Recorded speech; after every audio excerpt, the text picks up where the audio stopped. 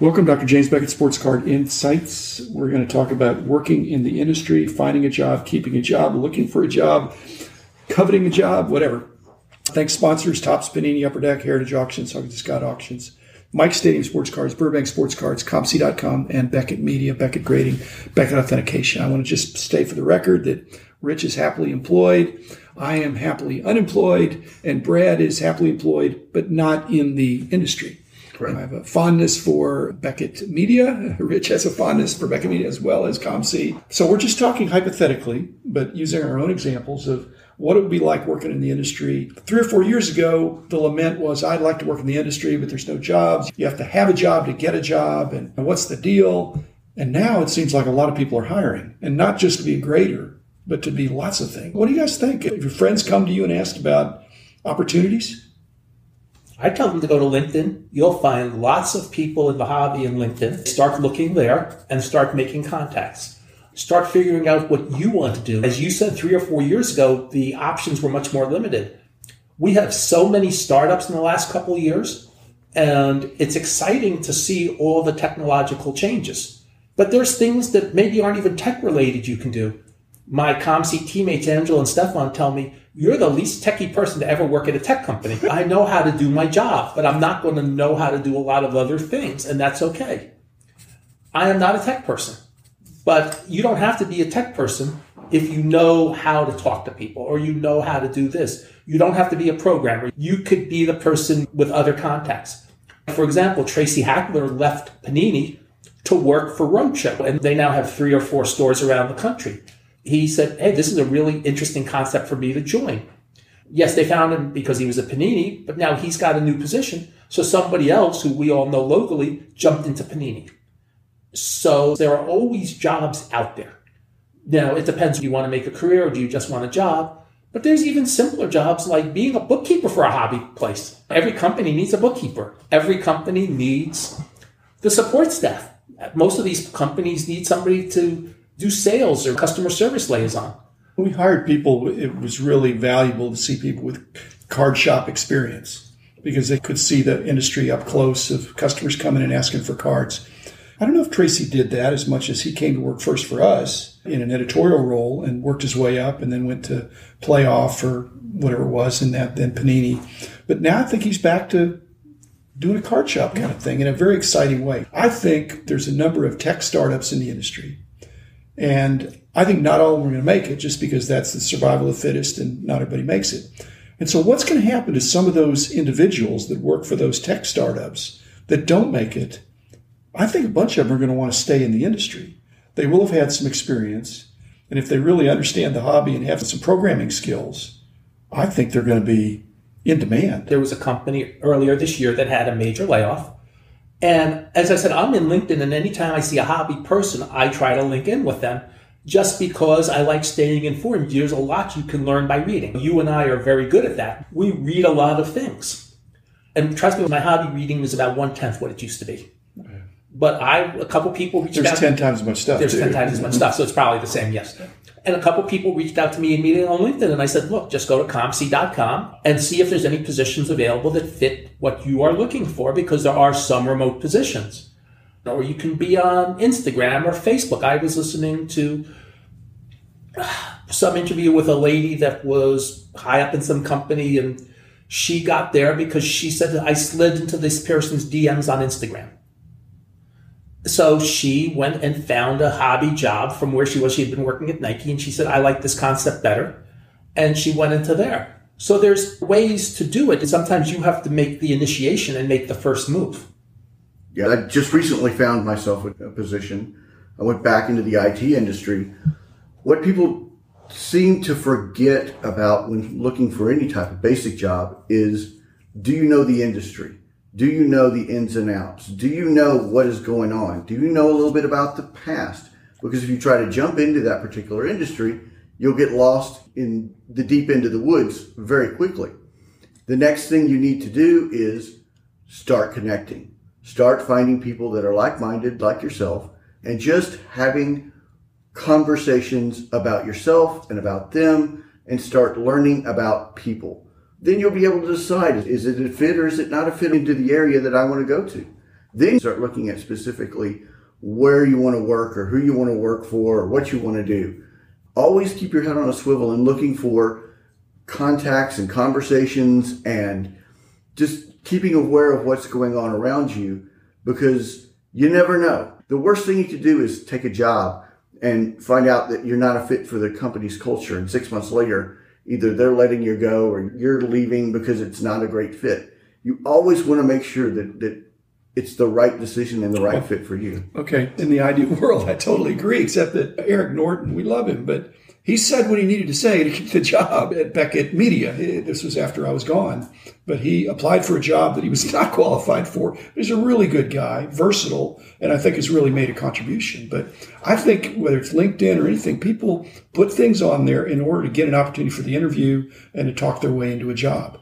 And a lot of times, if they love cards and they love the industry, everything is fine.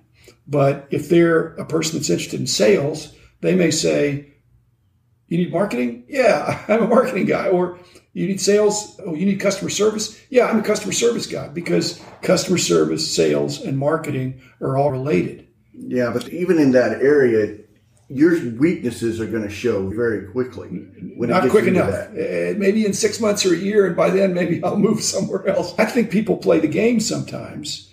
In our company, back in the day, we really hired for customer service more than sales or marketing.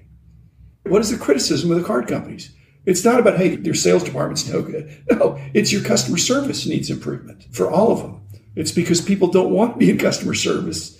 And yet that's how we built Beckett Publications, focusing on customer service and really helping the customers, the dealers for the most part, to be successful. I think everybody in a company forgets that each person needs to personally take responsibility for customer service.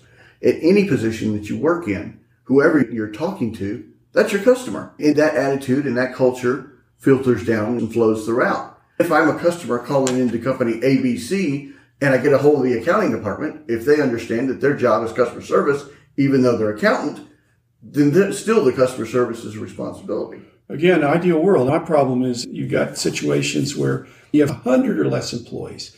People don't worry about job titles. But as soon as you get into the hundreds of employees, you've got layers of management, and you've got people that say, hey, I don't want to step on somebody else's toes. I'm going to refer you to somebody that does that. So they get insulated from the real world problems of the customer. So I'm with you on that. It's just that I think that's hard to sustain that corporate culture as you get into the hundreds of employees. And that's where all these card companies are. And the bigger a company gets, the more difficult it is to maintain what you're saying, which is ideal. I'm starting to think like a lot of people used to go to the baseball meetings each year looking for jobs. The winter meetings. Yeah. Winter meetings. Nowadays, if you can afford to go, you go to a Mint Collective. You go to the National, or even the Dallas Summit, or even the Summit, or the even the Dallas Card Show, and you meet the people in person. The first time I ever met Tim Getz, the owner of ComC, I thought I met the customer service manager. It actually was Tim. And the first words out of my mouth in 2010 was, "By the way, you need to hire me." And I explained why. He said he'd talk to the boss and think about it. Yes, it took 6.5 years to get hired. So I'm a patient man. There was other issues too. Yeah. But the point was, I explained why you need to hire me at the time. Okay, Brad, if you were in the job market and you have a job now, you're happy, but you're making X dollars a year, let's say, and you enjoy your work. But if a hobby job came up, would you want that hobby opportunity for you to be at least as much money, or would you be willing to take less money? Where would you be on the salary spectrum? I'm wondering if these hobby companies are paying a premium or getting a discount because they're hiring people, in some cases, that really love the work. First, does Mrs. Texas Card Dude approve of the job? Additional filter. But again, would she be saying, hey, Brad, you can't take this because it's a 20% pay cut? I know you would love what you're doing. It's a great hobby company, but that doesn't make sense.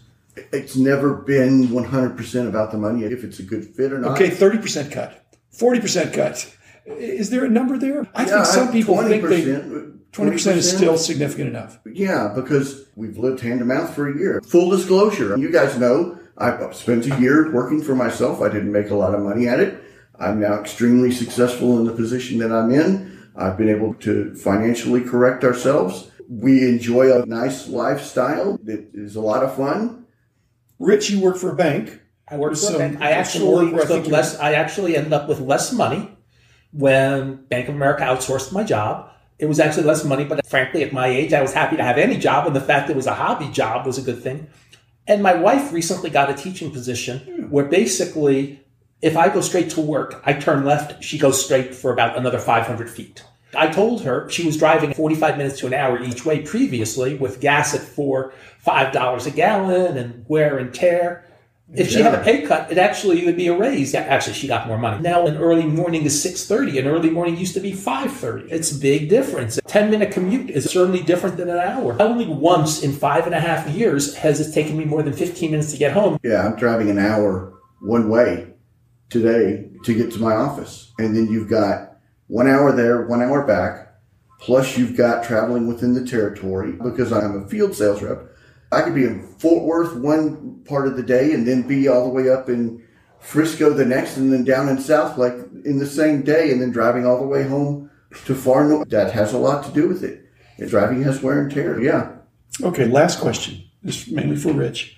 The Beckett Media entity has just recently moved offices. How many of their employees do you think will relocate their homes or apartments? I've already talked to a few of them and given them advice as to where to live. So you think it's a 10%? It'll be 10 to 20%. Because they're only moving 15 minutes away. But it's a very different area. It's literally 5 to 10 minutes from my house. Yeah. So it'd be really convenient for me to go back there. It's okay, hey, 5 to 10 minutes, I'm in for that. Yeah. Where opposed, it was 35, 40 minutes at we'll call it the office after your building. At the peak times, Dallas has a lot of traffic. But it was about 30 minutes to the office when we were at 15850 Dallas Parkway from my house. It was 45 minutes to the location because of where I live. The new area is literally 5 or 10 minutes away. Yeah. It's in the same zip code, actually. Okay, thanks, guys. Like I said, I continue to be unemployable.